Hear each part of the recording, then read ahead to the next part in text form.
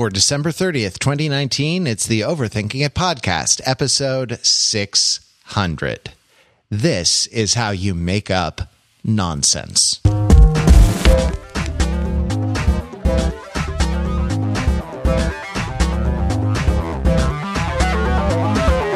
Welcome to Overthinking It, where we subject the popular culture to a level of scrutiny it probably doesn't deserve.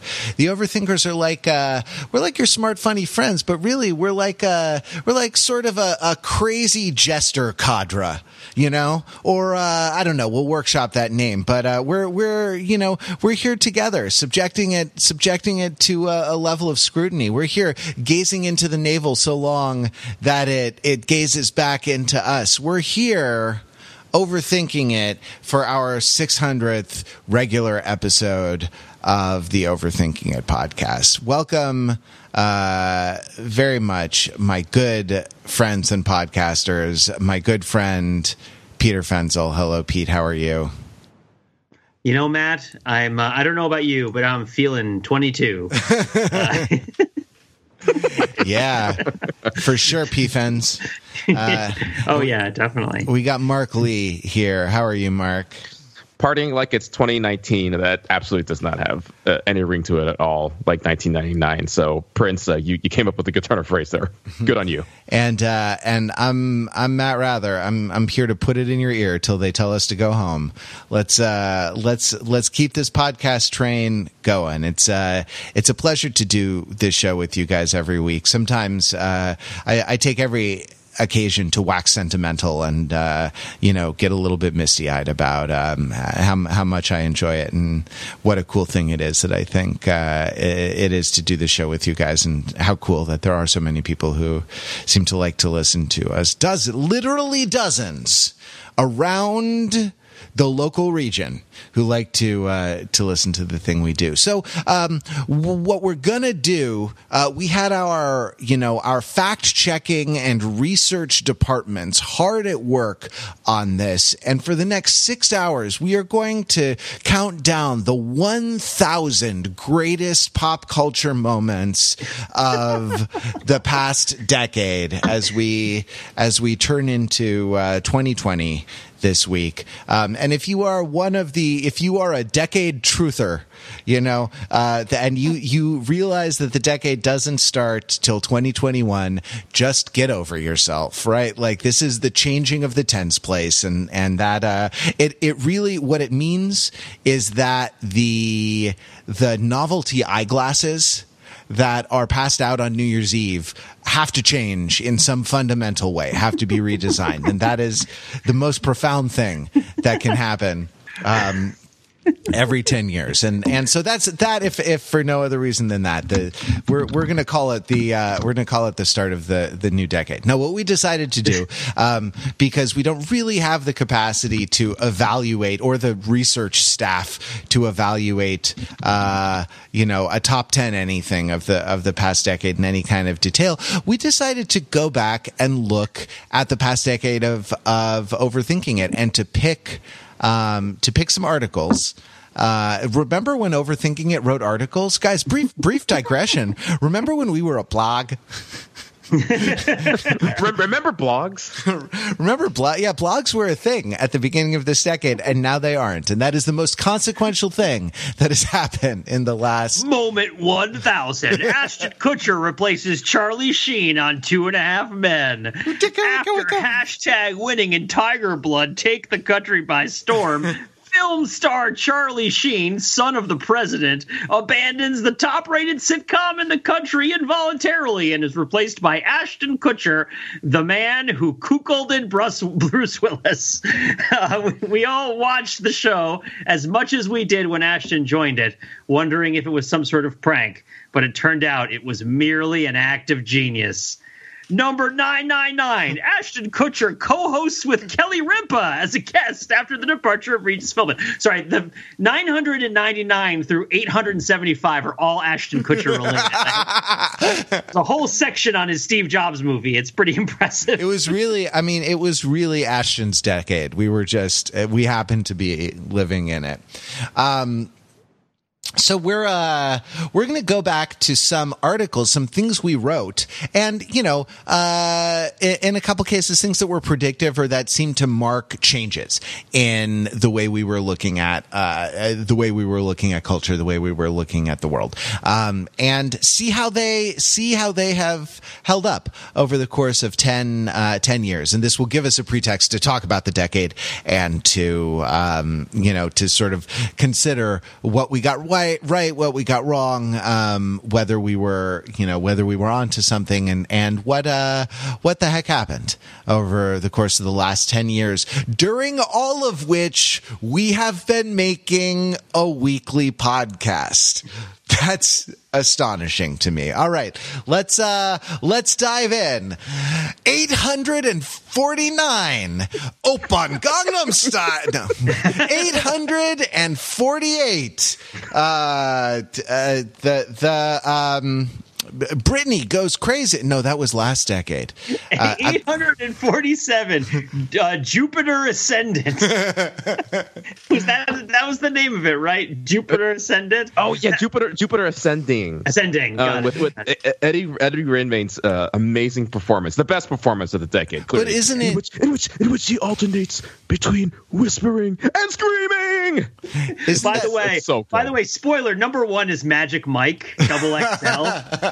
I'm pretty sure. So I got to double check what year that came out. Wow. So this is really a game of association. So you went from Ashton Kutcher to Mila Kunis to Channing Tatum there. Exactly. Really. See, now you're following me. This is how you make up nonsense, is you find patterns, right? Like, for example, a lot of people don't know that Magic Mike XXL is actually based on a previous film called Magic Mike X.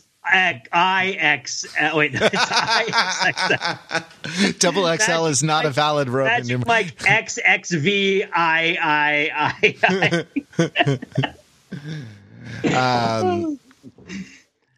Let's number 846. Doritos asks fans to send in a Super Bowl ad.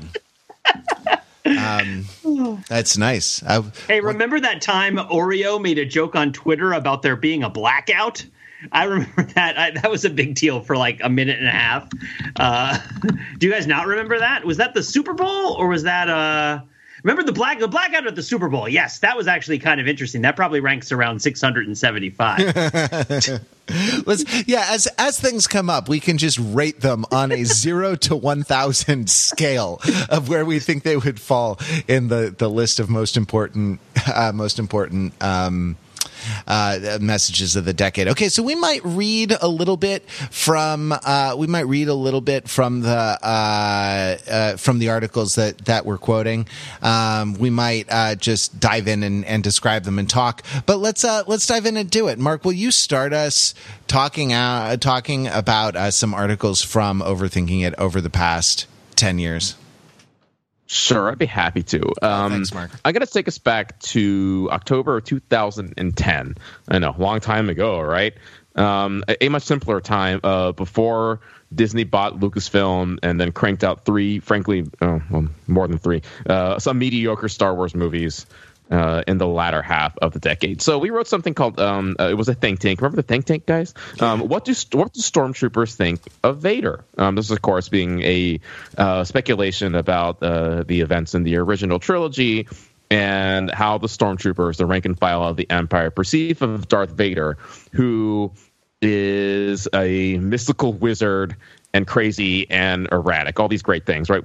As a launching point for this, we started off with the scene from Episode 4, A New Hope, where the doors open in the hangar and all these stormtroopers who are just standing around, shooting the breeze about the latest speeder model. They see their boss having a laser sword fight with an old wizard, and it's like, what the crap? And Pete, you came up with this great sequence here. I'll just start off with this as a way of kind of looking back at the decade and all the things that have changed in unexpected ways. You created up with this great sequence speculating that Vader is analogous to, get this, right, a crazy right-wing birther who hangs out at the American Heritage Institute.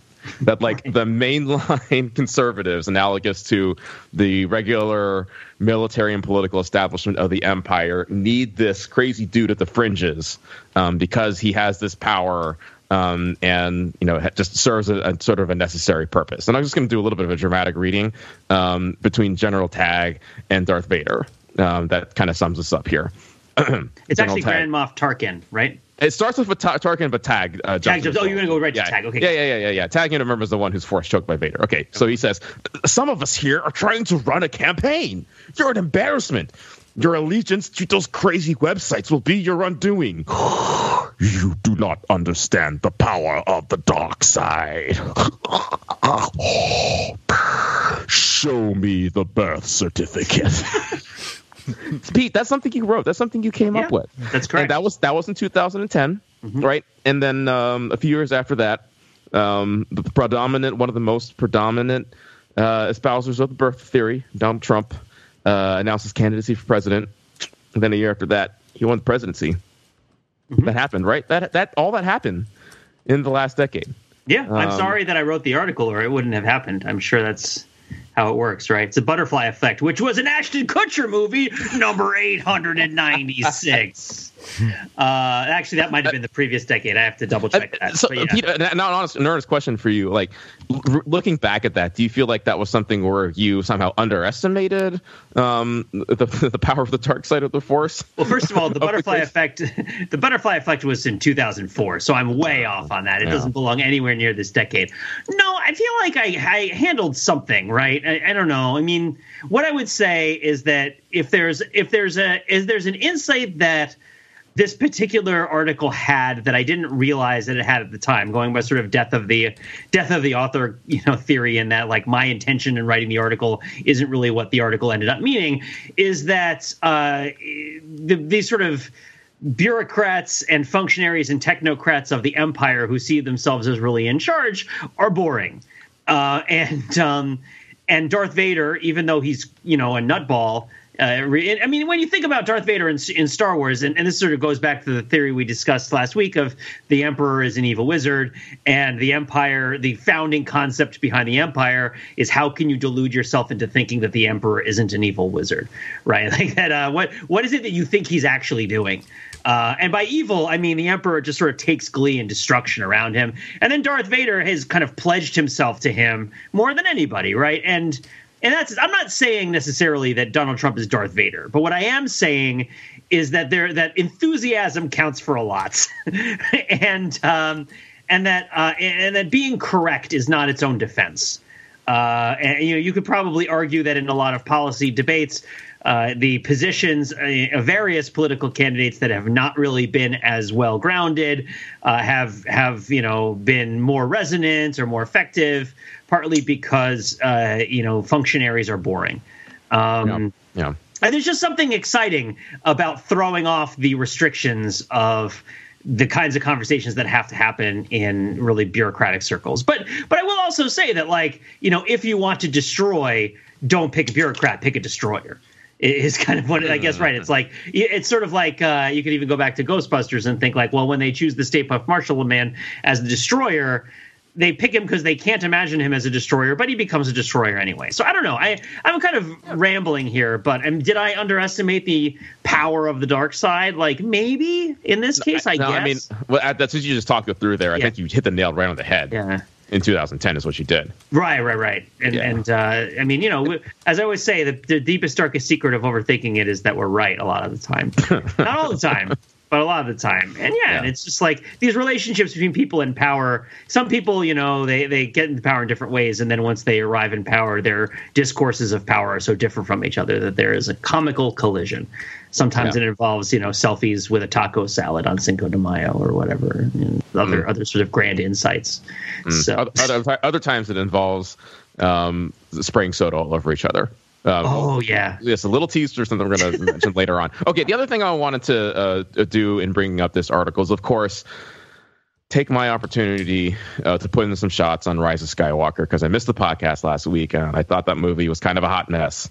Not kind of a hot mess, a real hot mess. It was disappointing in many, many different ways. And, let's not do that podcast over again.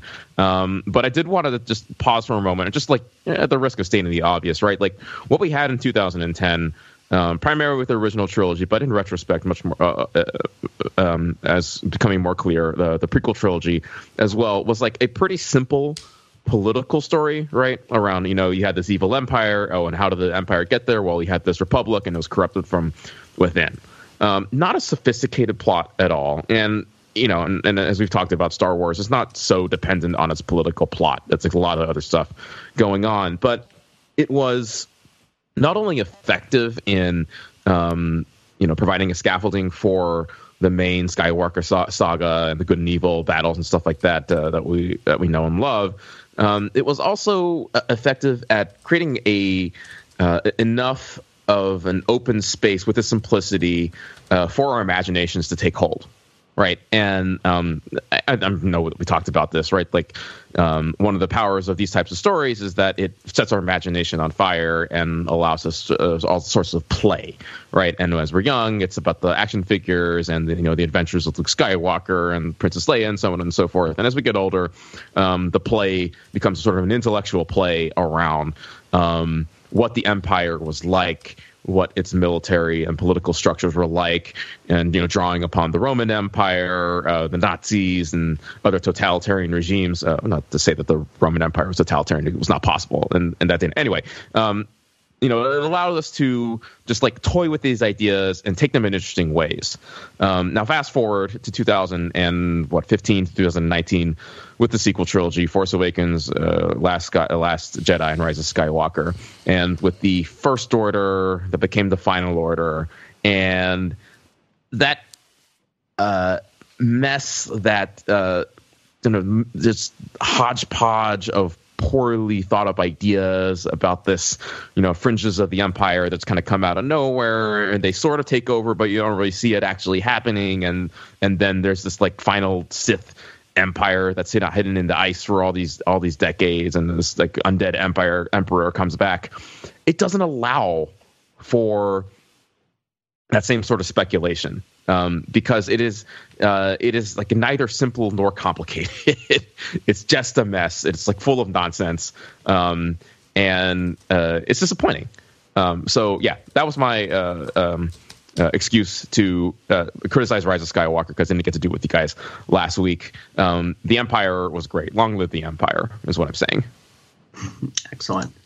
Moment 550. The Criminal Minds remake in South Korea that ran from July 26, 2017 to September 28, 2017. If you love Criminal Minds but didn't know that the show was remade with a South Korean cast, you're in for a treat. And one of the top events of the decade was this translation, Mandy Patinkin free, of one of the great franchises of the previous 2 decades. I'm sorry that Rise of Skywalker broke your heart so much, Mark. I don't mean to make light of it. Mandy Patinkin's departure from Criminal Minds broke my heart. Actually, that was probably did that happen this decade? Because that's probably actually worth talking about, right? Not that Rise of Skywalker isn't, but that all those Ashton Kutcher, the straight to Netflix Ashton Kutcher show that came out in 2016 probably isn't. But when did that happen? Was that this decade or the previous decade? Netflix originals are all this decade. No. I mean, when did Mandy Patinkin leave Criminal Minds? Oh, yeah, that's a good question. I think it was in year 2 or 3 of Criminal Minds. He didn't understand that the subject of the show would be disturbing sexual violence more often than not directed at nubile young women. Right. He claims not to have understood that. It seems a little. He thought it was going to be like Assassins. Right, it's just going to be music and meditation on the minds of criminals. Right, everybody's got a right to be happy. It's the main subject of Assassin. Subject in the musical sense. It's the main theme of Assassins. Yeah. Wow. Mandy Patinkin. Let's do an hour on Mandy Patinkin. Sorry, Mark. I jumped way off base. Do you have closing thoughts on sort of Star Wars that you wanted to flesh out?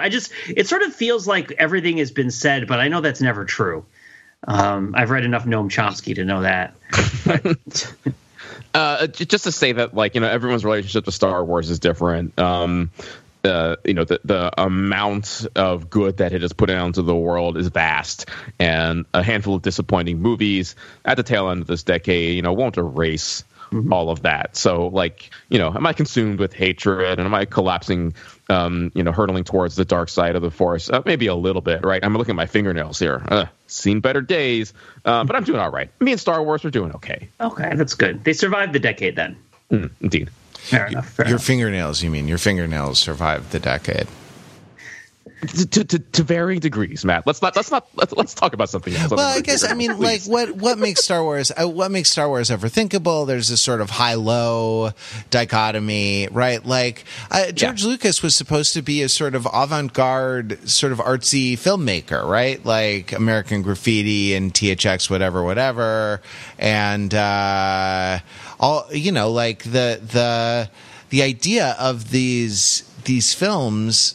I don't know. There was something high-minded about it, in that, like, at least in that it was a sort of high-budget retread of the, pulpy film serials of his youth, and that's a, interesting kind of pathetic move. Then there was all the kind of hero's journey mumbo jumbo that was put on it, and then it became clear. It was definitely Pete, like you had an insight last week that I thought was really good about Star Wars, which was that, like, in the initial Star Wars film, it's like this is a highly sort of mechanized society, hierarchical, militaristic society that happens to employ space wizards tangentially. Right. And then, but it turns out that what George Lucas wanted was to tell a story about space wizards, all along, much in the same way that George R.R. Martin wants to tell the story about zombies, and that all the rest of it really doesn't matter, compared with the zombies. And, we get both space wizards and space zombies in The Rise of Skywalker, and for that reason, it is the most successful of all the Star Wars franchise entertainment properties: television, film, books, extended universe, all sorts. I don't know. Do you feel like there's something about Star Wars that makes it especially overthinkable for us, or did this happen to be the decade where the kind of the mania for intellectual property, for IP that you could flog and do world building and franchise building, coincided with the Star Wars universe, which was already pretty extensively built out at that point? It's worth noting that Star Wars is participatory because people played with it so much, like the toys and stuff. I mean, when I think about properties where people played with the toys when we were young, Star Wars, Transformers, My Little Pony, He-Man has come around in terms of the She-Ra remake, right? There's I think that maybe people have a personal attachment to stories that they've acted out that might be different from just stories that they've watched. And so if you've played with dolls or figures, you've acted out the stories yourself, so you probably have a pretty strong connection in some level to what they are about and what's going on. And that might be why people were so vocal about it. And so, but I mean, the other thing about Star Wars is it just doesn't fully explain itself, which might be the thing that makes it most overthinkable. Even when it's talking about the midichlorians, it's not entirely satisfactory, right? Like, there's something about Star Wars that is left to the imagination. And when you fill that gap in, then, you want to defend your version of it from other versions, especially if it's been around for 20, 30 years. And you just don't realize that you never told anybody about it. Moment number 475 is the 2015 divorce of country titans Blake Shelton and Miranda Lambert. Blake Shelton would subsequently be named People's Sexiest Man Alive in the most controversial choice in the history of the magazine, reflecting a failure by the magazine to identify the meaning of sexiness or manhood, according to Miranda Lambert partisan Peter Fenzel, who very firmly takes her side in the divorce because he likes Little Red Red Wagon a lot. Okay, sorry. What are we talking? We're talking about more stuff that happened in the decade, more stuff about Star Wars. I think we have other articles that we wanted. I'm going to do my. I'm going to do my article now. Okay. I wrote an article on August 9th, 2010. Actually, coincidentally, the articles that we picked are all from 2010. So from the beginning of the decade. I don't want to hear it, truthers. Decade truthers. It was the beginning of the decade. The googly eyes 2009 sunglasses were replaced in 2010, and that was significant. I wrote an article called "Toward a Theory of Television Snackability," where I basically outlined, I theorized the concept of binge watching before I think that term was in general circulation, and I connected it to changes in the technology of television from live TV to which created a sort of ultimate atmosphere of scarcity, like something could happen once because it was live, to traditional quote unquote network television, which is of course the network television of Abraham, Isaac, and Jacob. Tradition. And then to DVD box sets, to I guess Betamax. To video cassette recorders, DVD box sets, and through to streaming, with the kind of the changing business model as we moved from a business model predicated on scarcity to a business model predicated on abundance, from live television through to streaming. And then sort of creative outlets, the kind of the creative changes that go into making something snackable. I think probably the most controversial thing that I said in that article is that the snackability, what we now call the bingeability of a television show, is an intrinsic quality of the show. And I tried to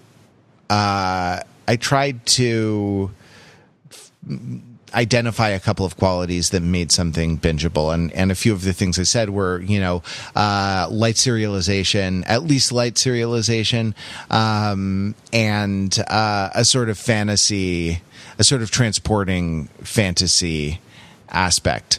Now, in the comments, like a lot of things, it devolved a little bit, and maybe I had failed to really articulate my case very well, or maybe I had just erred in kind of giving specific examples. I said, maybe this was the most controversial thing I said, that The Wire was not a bingeable show.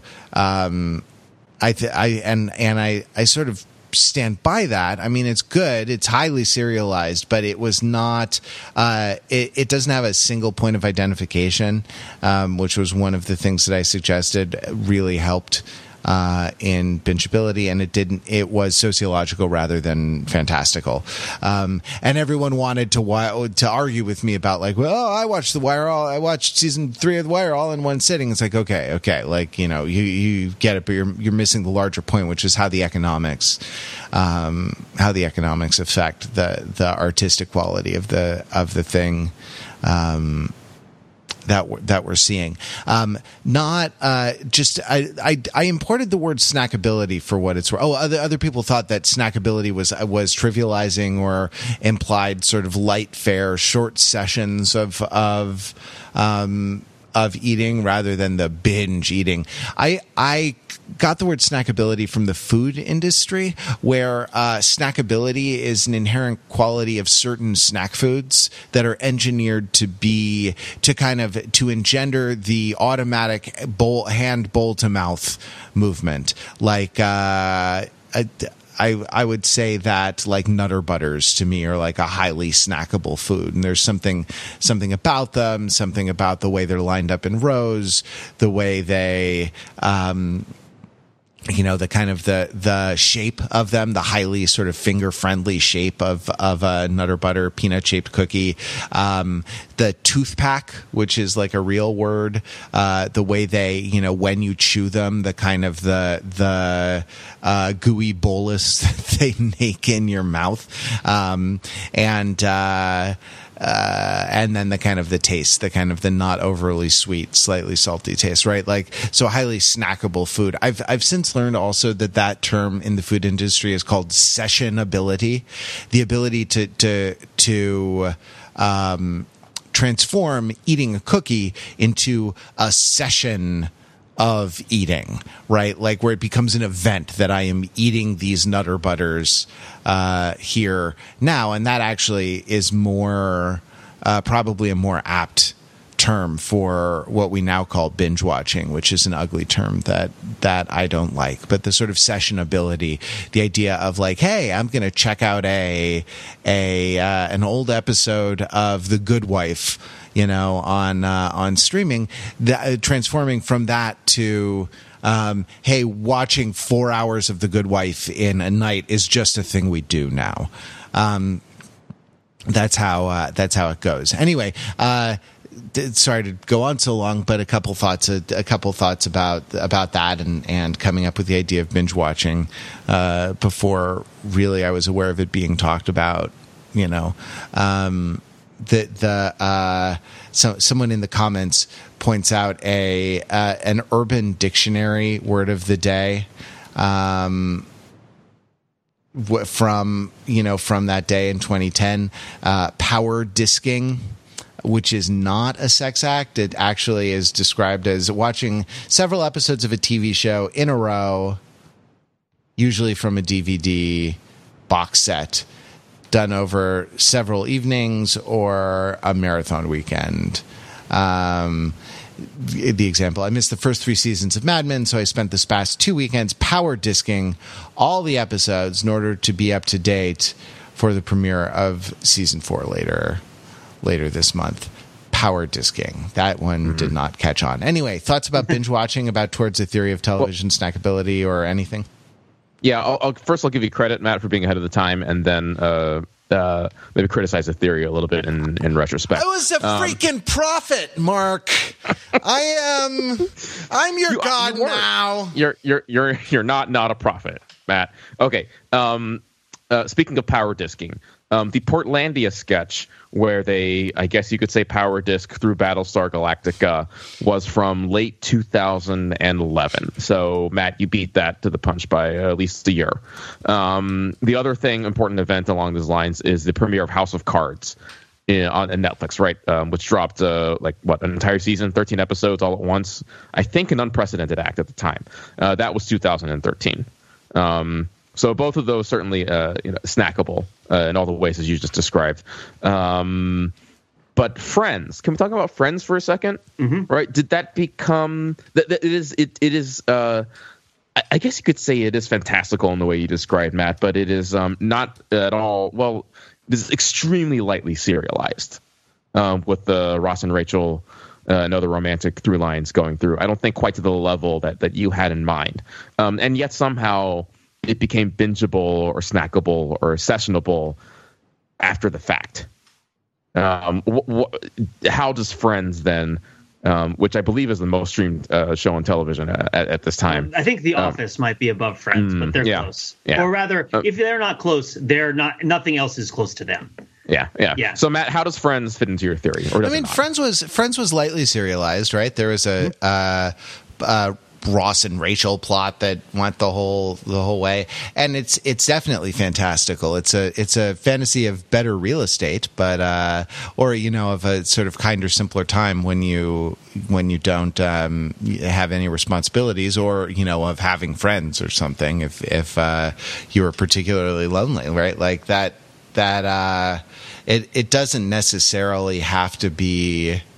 It doesn't necessarily have to be a sort of gritty post-Sopranos, Shakespearean anti-hero in order to be highly snackable. I would say that, Friends are Oreo cookies, right? They are like perfectly round, delicious, crunchy on the outside, gooey and creamy on the inside, just perfectly non-nutritive, highly engineered taste objects meant to go down smooth, and as such they are. It seems like it would be sort of extremely sessionable. I mean, okay, so contempt aside, I think there's something to be said for if you go through. So if you go by Netflix will tell you what the top shows on Netflix are, but they'll only include their own shows. They'll exclude any of the other shows, right? So if you go back to the data from 2018, they'll say the top show is Stranger Things, the number 2 show is Orange is the New Black, and all this other stuff.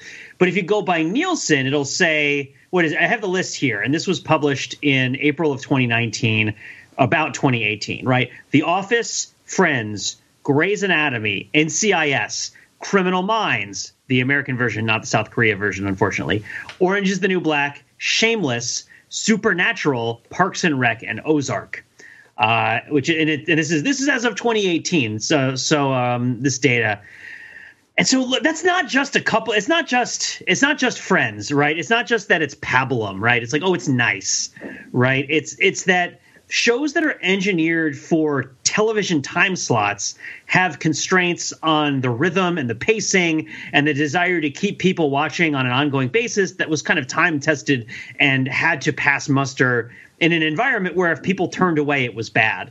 And if I want to compare that to a show like, say, The OA, which is event number 2 of the decade because it was so great. Everyone loved The OA so much. But here's the thing, some things about The OA, right? And I want to back Matt up a little bit on this and continue to kind of flesh out this problematized idea of binge watching and The Wire versus snackability and like The Office and Friends.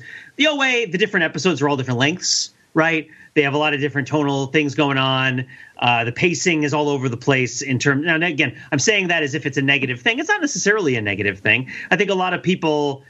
Let me rephrase. I think a non-trivial number of people appreciated the OA's ability or desire to kind of shrug off the constraints of what you would normally identify as an entertaining television, right? And like breaking molds, as it were, being different and doing things like having, this episode's only half an hour. This episode is almost an hour long. This episode, they just sit in a box for the whole time and talk nonsense. Again, I shouldn't be so mean, but I mean, this episode, we talk about a guy doing flips on the roof but it's sort of like, that's the big hook, right? The event show. There's sort of a intersectional phenomenon to binge watching, which is share watching, right? The idea that you are watching shows that other people are watching and talking about on social media at the same time, and the 2010s was sort of a decade of the ascendancy and the sort of peak and then the sort of explosion of social television watching, because it was like, everyone's talking about girls. No, not a lot of people are actually watching it, but so many people are talking about it that the show is this like huge deal. And every week there's, Mad Men is classic. Mad Men is probably the definitive show of this era where it's like, what is Mad Men going to do?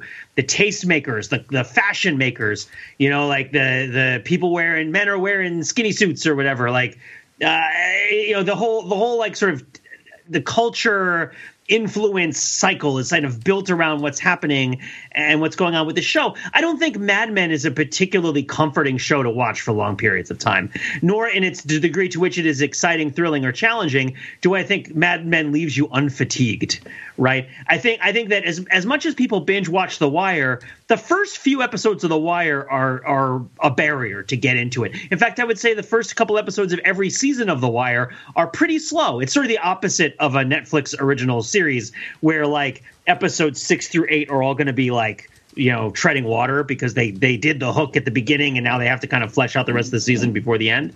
So that's the John Parrish article about that, which I think aged pretty well. But it's like for The Wire, it's like the first few episodes are really slow and then it really picks up steam by the time you get to the end. And so by the time you get to the end, you feel like enraptured and rapt attention and horrified and thrilled. But like getting into it is tough. And there's a reason that it wasn't that popular when it was on TV.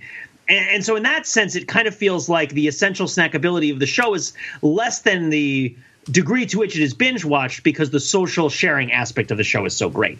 People watch The Wire because other people watch The Wire. People don't watch The Office because other people watch The Office.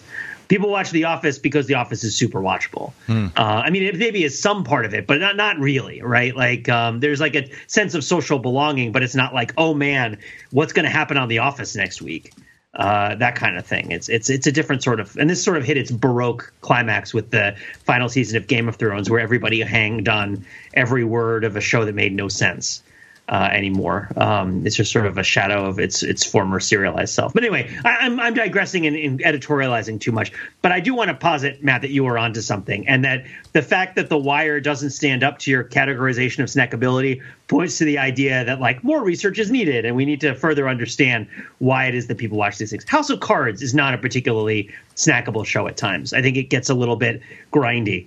Not particularly, you don't feel at home watching it like you do watching Law and Order, right? So question for you. Do you guys go back and rewatch House of Cards after you watched it the first time? No. Right, like I sure didn't, right? Yeah. Like it's great and it's awesome and it was a big event, but it's not like The Office. Whereas I would watch ER for years. I would just put ER in the background for, and you could just put it on a loop, especially those first few years of it. Like while I did light chores or something like that, like while I did housework. There's no end to my appetite for that for George Clooney, that delicious Nutter Butter. Right. And I would even posit that Ozark, which I've talked about so many times, is a bit more snackable than some other of its peer shows because it's kind of less tight in certain ways and feels a little more repetitive. And it's like, okay, I'm watching a familiar thing. Although Critical Role that I've been tearing through, I'm on like episode 97 and they reach like 3 to 4 hours long. It's crazy. Those people who've fallen into the Critical Role rabbit hole of watching like stream Dungeons and Dragons that just goes on forever and ever and ever. And there's just buckets and buckets and buckets of it. There definitely are other forms of entertainment that I think you could matrix along this snackability frontier. Yeah. For sure. Maybe we'll do that in our next Overthinking It article. Oh. Pete, earlier sorry? I thought it was going to be about people reaching their hands out in Rise of Skywalker because nobody else wanted to talk about that aspect of it on the podcast. We never had time. Let's move on. Earlier in the podcast, Pete, I posited that you, me, and Mark are as kind of crazy jester cadre. I think we need to workshop that a little bit. Any idea what a catchier name for that sort of gathering would be? So are you saying we are something of a posse of insane clowns? Is that what you're talking about? Oh, I like it. You're almost there. A clown posse of the insane. Nailed it. We're talking about Insane Clown Posse, right? That's what we're talking about? Yeah, that's. I hope so. Let's talk about Towards a Juggalo Theory of Value, which is a Fenzel article from 2010. Excellent. Okay. So this is an article that I wrote in 2010 that was focusing on the developing trend and this sort of, at the time, mystifying popularity of the Insane Clown Posse, right? So I'm going to, it's for a little bit of context, right? The song Hocus Pocus, which I think is the biggest hit, one of the biggest hits of the Insane Clown Posse, came out in 1997 off of the album The Great Malenko. And so, like, for many of us, this was kind of when the Insane Clown Posse were a thing, way back in the late 80s. And I want to see if it's let's see what else was on the Billboard charts in late 1997, along with, like, Hocus Pocus by the Insane Clown Posse. I mean, what, like, there's a lot of like R&B, not a lot of other like crazy hardcore rap and whatnot. 98 Degrees, Bone Thugs and Harmony, which ironically still tours with it. And yet, right, when I think about like Jewel, right? So okay, there's a point for me fleshing this out, right? So consider Jewel versus the Insane Clown Posse, right? And think about them. They're both level of popularity. I think Jewel would win in Jewel versus the Insane Clown Posse because she's, that she doesn't have numbers on her side, but she's like Alaskan. She's good with a hunting knife. I think a whole. She's got a whole. Oh, sorry, you didn't mean in a literal fight. No. So here's where we get into the article, right?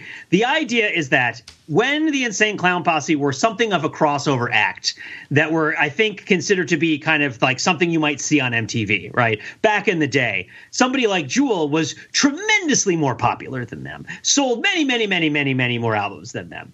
And yet here we are, 22 years later, and I can talk about Juggalos as a thing that has currency. Right? Like there has been meaningful news on a national level involving the Insane Clown Posse within the last 3 years. Whereas, like, when was the last time you heard anything about Jewel? She's probably a judge on one of those TV shows like The Voice or something, right? Like, which is fine. But the idea that kind of rampant fandom for Jewel is, and people will go see her concerts, and I'm sure she has a lot of people who still like her. But there was something that happened with the Insane Clown Posse that has brought us to a different point.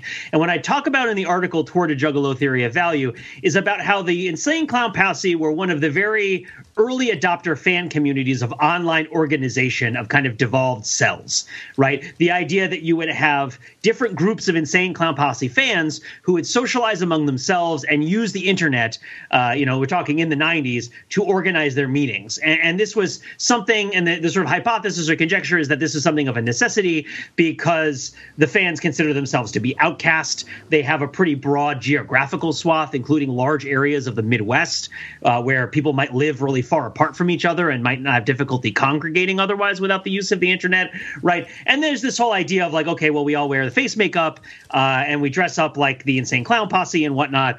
We participate in this sort of shared Juggalo identity, right? And so, okay, while the Insane Clown Posse is not making more Billboard number 53 hits, right? Or maybe they are. For all I know, they're number one this week after Mariah Carey because the Billboard charts are meaningless and everything. But what I really mean is like the sort of era of producing tons and tons and tons of best-selling albums from one group are long past for the Insane Clown Posse. And instead, over the course of many years, they cultivated an online fan base. And the fan base was kind of self-organized and was resilient and had a very strong sense of its own identity. And as such, going into 2010, decade 3 of the Insane Clown Posse, the Juggalos seem to be on the ascent, right? The gathering of the Juggalos had an attendance in 2010 of 20,000 people, which turned out to be a long-term peak. It turned out that the gathering of the Juggalos wasn't going to necessarily be this thing that was going to keep growing forever until it encompassed the entirety of the southern half of Illinois. It had to move locations. There was that issue with Tila Tequila, right, where people were really nasty to her. I think Andrew WK got bottles of piss thrown at him and stuff. But the idea that in 2010 we identified, okay, fans of the Insane Clown Posse have used this technology to organize themselves. Meanwhile, this record sales of the group have declined.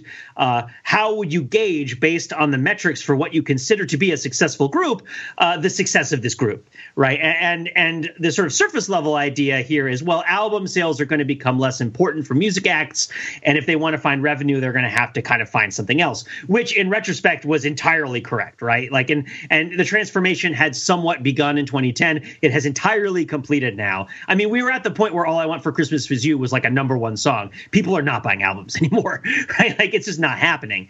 Certainly nothing like what it was. Being on the top of the charts is something very, very different than what it used to be. Instead, people have to cultivate online personalities, online fandoms, right? They have to be on the Instagram. They have to be on the various, the TikToks and whatnot. But even more than that, like the fans, the big music acts need self-organizing fans who motivate, right, continued attention to these particular personalities. We could also say, if we were going to talk about the early adopter groups, we could talk about Justin Bieber right alongside the Insane Clown Posse as the sort of really, as I recall, first really, really huge and virulent Twitter fan base and that kind of set the norm for everybody else and how everybody else was going to behave, the Beliebers and whatnot. But I think, and so there's a theory that I posited along with this, right? And the theory, or the sort of beginning of a theory, is called Toward a Juggalo Theory of Value. It's talking about the labor theory of value. And Mark, when I say the labor theory of value, you know what I'm talking about? Basically, like it costs like 12 man hours to make this thing, and therefore it's worth more than something that took only 1 man hour to make. Yeah. It's a way of looking at economics, and it's particularly supported by people who really, really value the worker as the kind of center of the economy. Not necessarily that people who don't support it don't believe that, but it's an idea that supports that notion, which is that surplus value in the economy is created by people working, right? And this is the idea that, okay, you create surplus value through your labor, and profits come from surplus value, right? Like my labor is worth $10, I get paid $5. Profit is the $5 that my work was worth that I didn't get, and that accrues to the company, right? And this is a pretty popular way of looking at profit, and I don't think it's accurate.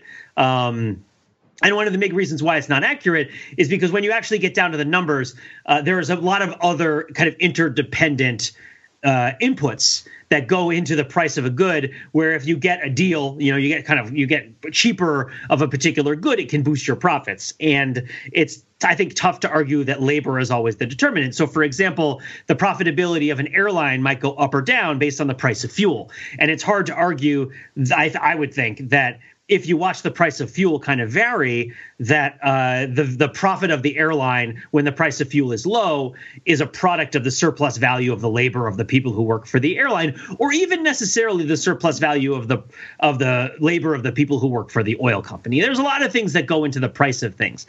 And so what I'm positing here is that there's sort of a cyclical kind of postmodern idea of like what creates value. Currencies are abstractions. Again, kind of we could talk about Bitcoin in the context of these discussions as a big trend that happened over the course of the decade. That's probably number 252. And this idea of currencies of abstractions, intermediate inputs are a really huge part of the economy now.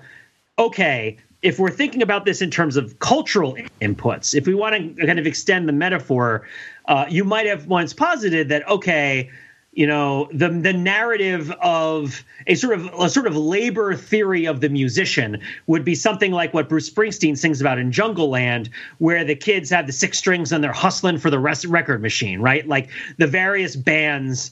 This is in Springsteen, it's in Bon Jovi, it's in a lot of the different music that I listened to from New Jersey over the years. I'm sure it's in a lot of other traditions as well. That the story of the music industry, to the extent that it is kind of true, is the story of hustling musicians who go out there to prove what they're worth. And if they're really, really awesome, they break through and they become big stars. And this sort of idea that like the thing that the musician puts into the music and the song, right? The song that they create and the value of the recording that they produce, right? The song that they create that's super special ends up getting a record deal, gets recorded, gets distributed. Everybody likes it. The people gets catapulted up, and suddenly you're talking about rock gods and Elvis and all sorts of fancy. It's all of a sudden it's Tutti Frutti, oh Rudy, and you're more God than man, right? Or your jewel, right? a jewel of great price, right? But the idea here I don't think anybody could necessarily argue that the success and popularity of the Insane Clown Posse was based upon this kind of ethos, especially the enduring popularity of the Insane Clown Posse through to the present day. And the idea that you can pivot, right? That in much the same way that an airline could at one point be deriving surplus value primarily from, its workforce, or it might also be deriving surplus value from its fuel costs, right? Or it might also be experiencing kind of currency exchange stuff, right? Or there might be kind of a buoying and a pricing effect that's happening in the economy because of some sort of sticky issue with the valuation of a currency or something like that. Not devaluation, but like deflation, and they get to keep the same pricing, or there's any number of reasons why the profit of an airline might go up. The Insane Clown Posse represent a different model for how a music act can kind of achieve cultural cachet. And it's this notion that you create juggalos, you invest in juggalos. And in the context of Psychopathic Records and Insane Clown Posse, a juggalo is this specific sort of stereotype is, not necessarily antisocial, but kind of counter-social, where they might be seen as overly abrasive or outcast from a kind of pluralistic society. And so they pull inward to their own groups, and they take on a very strong group group identification. Perhaps they put something on their head, right, to designate who they are. And then as such, that creates a new kind of power that can support and a new kind of way to derive surplus value or power that can then be accrued to a musical act that can then sort of be deployed outward. And it's kind of an organizing principle, right? And then what I was just saying is that, okay, I think the Insane Clown Posse is wise to invest in juggalos. So you guys are all still with me, right? I've gone on for a little while here, and I've recontextualized some of this stuff. But it all still makes sense? Yeah. When do we get sprayed with Faygo soda? When does that? I mean, did you miss the previous decade? Because that's what happened, right? I would say it, and I'm not just talking about any one particular instance. I think we all kind of maybe, see a certain flaming sword that lies in the end of 2016 and the beginning of 2017, and we never look back. But that's not the only thing that happened. There are other countries in the world. There are other things that went on. But in general, I would say that writ large, if you kind of abstract out the notion of specifically what juggalos stand for, right, which is a sort of family mentality, right? There's definitely a kind of identity replacement that goes on. There's this sort of specific kind of socialization that happens, and then there is a certain attitude toward kind of the expression of violence as a kind of cleansing notion of the reality of violence, which is a kind of you could describe it potentially as a kind of recapitulation of trauma, but the notion of the dark carnival, right, is this path to salvation through reveling in violence. You can strip away all of that and think more in terms of kind of the aggression and the identity and the self-organization, the enthusiasm, as we talked about with Darth Vader. And you could say that there have been a lot of people investing in juggalos all over the world, and growing these kinds of communities in various sorts of places, in various sorts of orientations, right? And that in general, over the course of the last 10 years, making juggalos has been a good investment. And not all of them would necessarily be, I've been dancing around the idea that like a MAGA hat is ICP paint by other means, right? I am in certain circles believed to be an outcast, but when I come among my own people, they recognize me and they see me as family, right? And I might be adhering to certain sort of notions of kind of violence, destroying the system, right? Tearing down the people that I see as kind of that I see as kind of the targets of my aggression. But I see this as something that's kind of reaffirming and kind of cleansing, right? In whether ethnically or otherwise, right? Like this place that I care about. It seems like it has certain non-trivial similarities to the Dark Carnival, like the whole political landscape, right? From Modi to Edragan and back around, right? Is this sort of Dark Carnival where people are kind of seeking to some sort of way of sort of sublimating and expressing their violent instincts among groups of people that are sort of same thinking, right? I was going to say right thinking by their own perspective. And I think in particular, the idea of kind of decentralized, self-organizing partisans as being something that has thrived in the decline of mainstream media environment and the kind of decline of kind of mass redistribution, like sort of reproduction and redistribution of kind of individual messages from a one-to-many model as the kind of dominant mode of media to more of a kind of many-to-many situation. Yeah, I was about to say, like, one of the interesting things is how sort of quasi-hierarchical systems of reward and punishment, right, of like social policing, can evolve in these highly decentralized communities. And it's not just with the MAGA folks, it's not just with juggalos, like it happens across the political spectrum, on large and small scales. It mostly happens on Twitter. It happens in, quote unquote woke culture, whatever that is. It happens all over, but it is amazing how the kind of the dynamics of mob rule can come to replicate the outcomes of authoritarianism without an authority figure. And if you manage to sort of manipulate that to your own purposes, whatever those might be, it can be an incredibly powerful tool. Mm-hmm. I would also, so we wrote toward a Juggalo Theory of Value in 2010. 2017 comes around, right?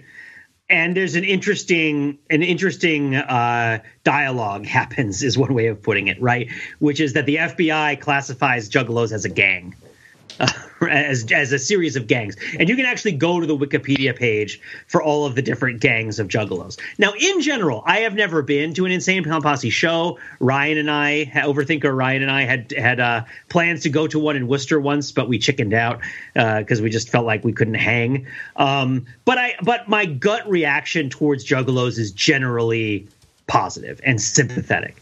I really think that the impulse to try to like find a group where you belong is really important. And I don't necessarily adhere to the idea, right, that these are like terrible people that I think, or that there's often or stupid, right? Which is, I think, part of why I wrote the article was because of the parodies on SNL of the gathering of the Juggalos commercials, which were mostly about like, aren't helicopter rides great? And it's like, yeah, helicopter rides are great, right? But all that said, you could look on Wikipedia and look up the Juggalo affiliate gangs, right? And the idea that like, but then what causes a gang to emerge? Well, gangs emerge in places where, institutional authority isn't fulfilling the needs of the community, right? And it just rises as a proxy, right, for institutional authority.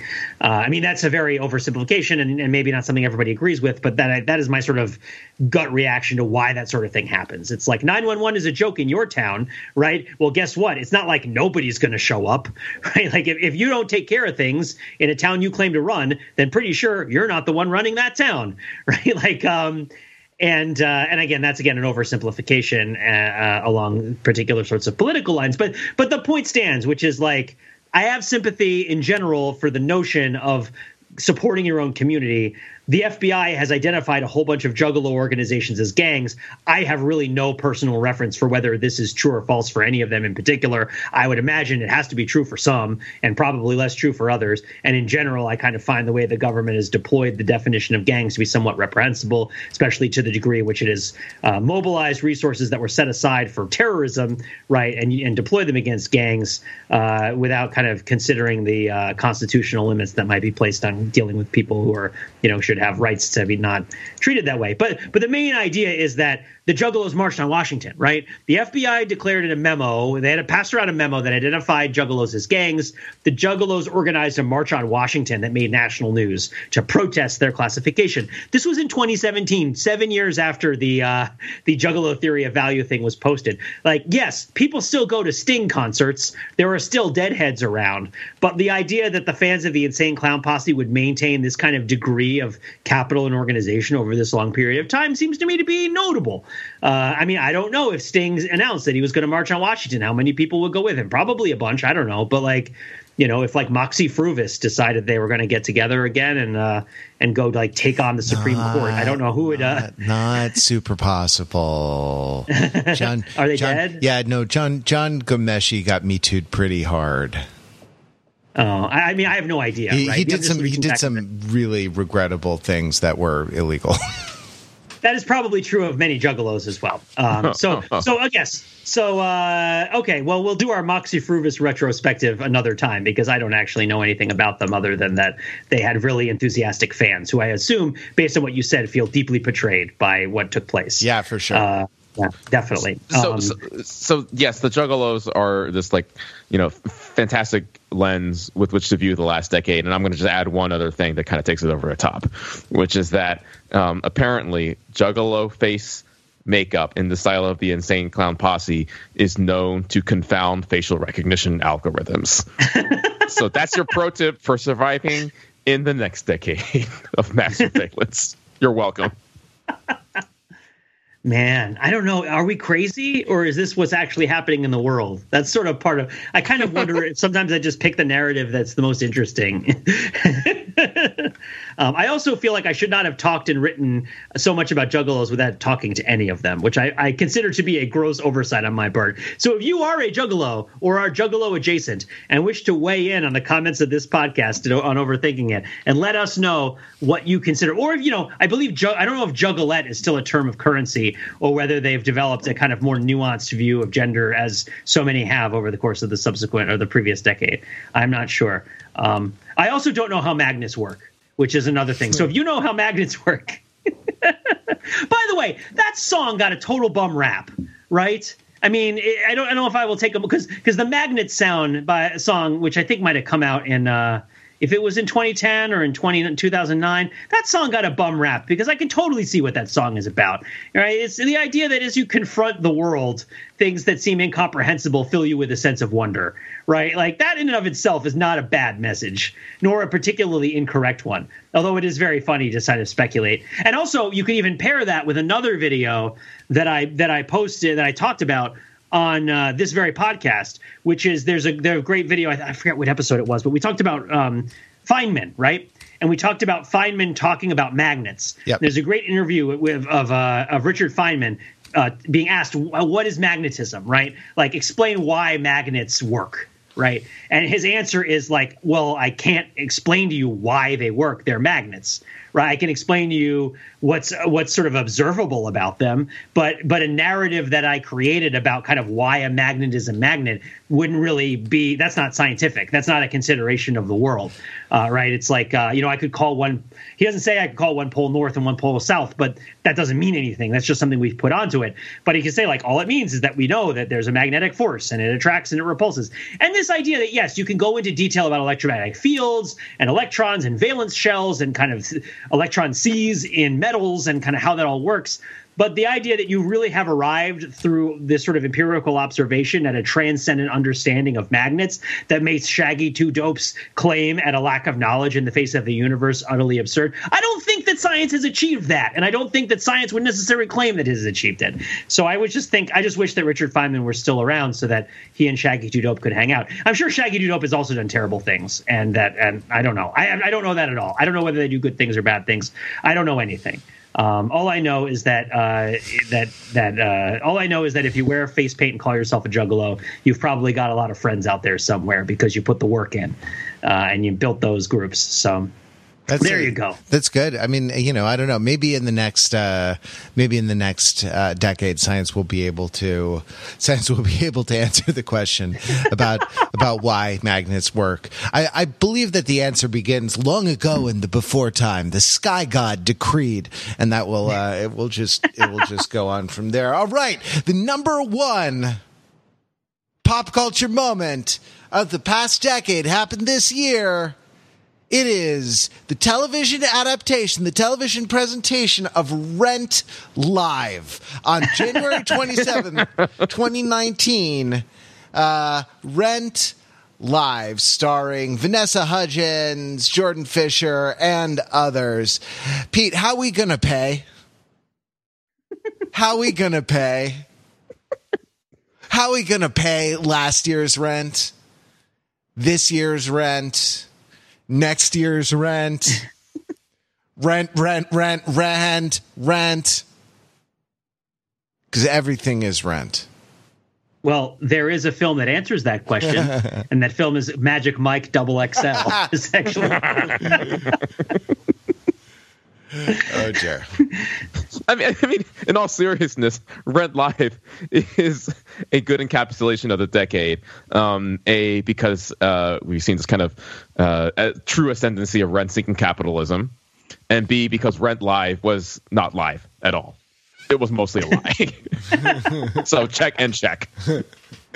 Although it's also a thing where people screwed up, but they still did it, right? Not everything went right, but they still got it done.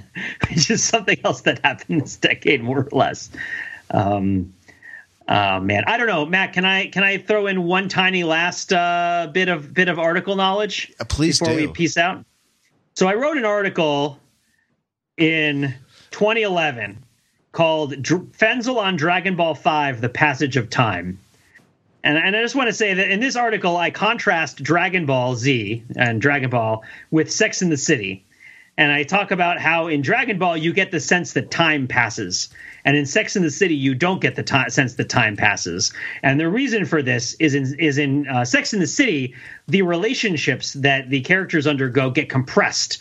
into conversations about a particular issue that in a real life relationship would be repeated many, many times.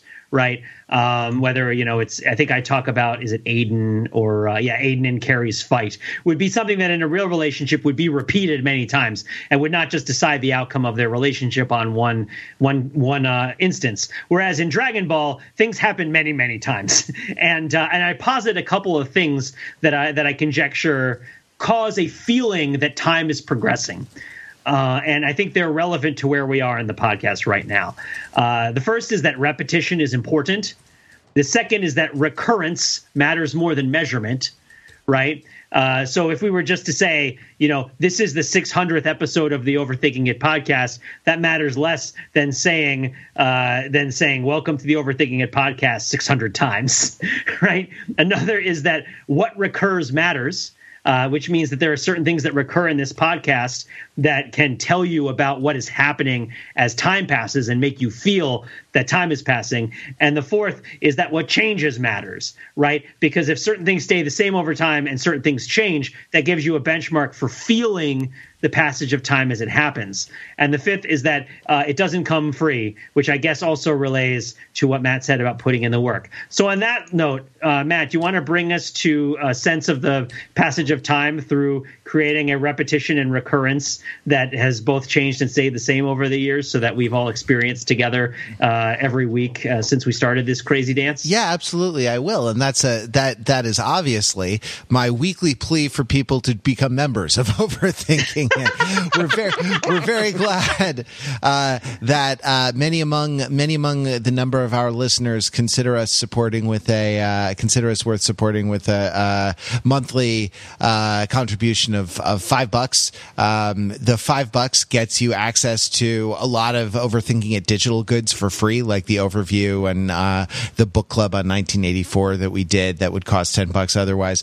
The other thing you get is a podcast series called The Question of the Week. We moved the Question of the Week, which used to take up 2/3 to 4/5 of the episode, to a members only feature. This week we recorded a special Question of the Week before we recorded this podcast on our New Year's resolutions for 2020, both pop culture and non-pop culture related, which is where my observations about doing the work come from. I was chided by a spin instructor, and it set the tone for my whole 2020. And if you want to hear about that, join Overthinking It.